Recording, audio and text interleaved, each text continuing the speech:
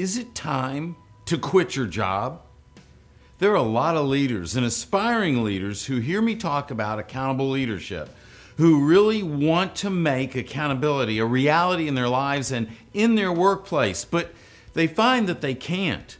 Typically, this is either because there is someone above them in the hierarchy who simply isn't receptive to the idea of true accountability coming from the top, or because the person at the top doesn't even realize what accountability is. Specifically, the leader doesn't recognize that he or she is undermining the leaders below every time a decision is made that conflicts with the organization's stated values. Here's a little reality check. When it comes to accountability, there is a high preponderance of leadership that thinks they're getting it right, but they're not, because they don't yet know what getting it right looks like. And even when they are shown what getting accountability right can look like and deliver for the organization, they may not believe that they can do that. This is unfortunately a reoccurring pattern in today's workplace. It's a major problem.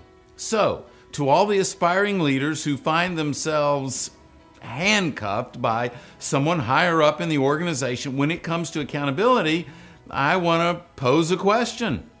Is it possible your best move now is to find somewhere else to work, somewhere you can feel truly proud of working? With unemployment so low right now, this could be the perfect time to make a change. Now, I realize everyone's situation is different. I realize not every career decision is easy. But I also recognize, and maybe you should too, that every situation is up to us to respond to. And every career decision is ultimately ours to make, and no one else's. Familiarity can be both a blessing and a curse. If your familiarity keeps us in a job that is no good for our self-esteem, not helping us to grow, not helping us to learn and continue to contribute, then familiarity is a curse.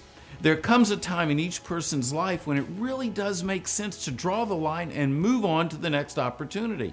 Let's face it, the real reason so many organizations lack accountability is twofold. Sometimes companies don't fire unaccountable people fast enough, and sometimes people don't fire unaccountable organizations fast enough. If you find yourself in a workplace where commitments aren't kept, where the values are stated but not lived, where accountability from the top is low and likely to stay low no matter what you do, maybe the time has come for you to draw the line. Maybe you will want to consider saying, you know what? I need to stop doing this and start doing something new. You don't have to work for leaders who don't care.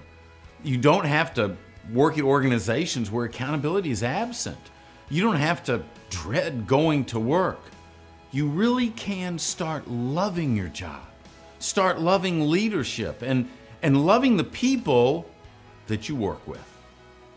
If you've been considering this question for a while, here's my challenge to you. Take advantage of an employment market where you are likely to be in demand. Don't be complacent. Start looking for the right position now and start writing the next chapter in your life. Start writing the chapter where everyone on the team, starting at the top, makes and keeps the kinds of commitments that deliver accountability, such as the commitment to tell the truth, the commitment to make your word your bond, and the commitment to stand by the members of the team when all hell breaks loose.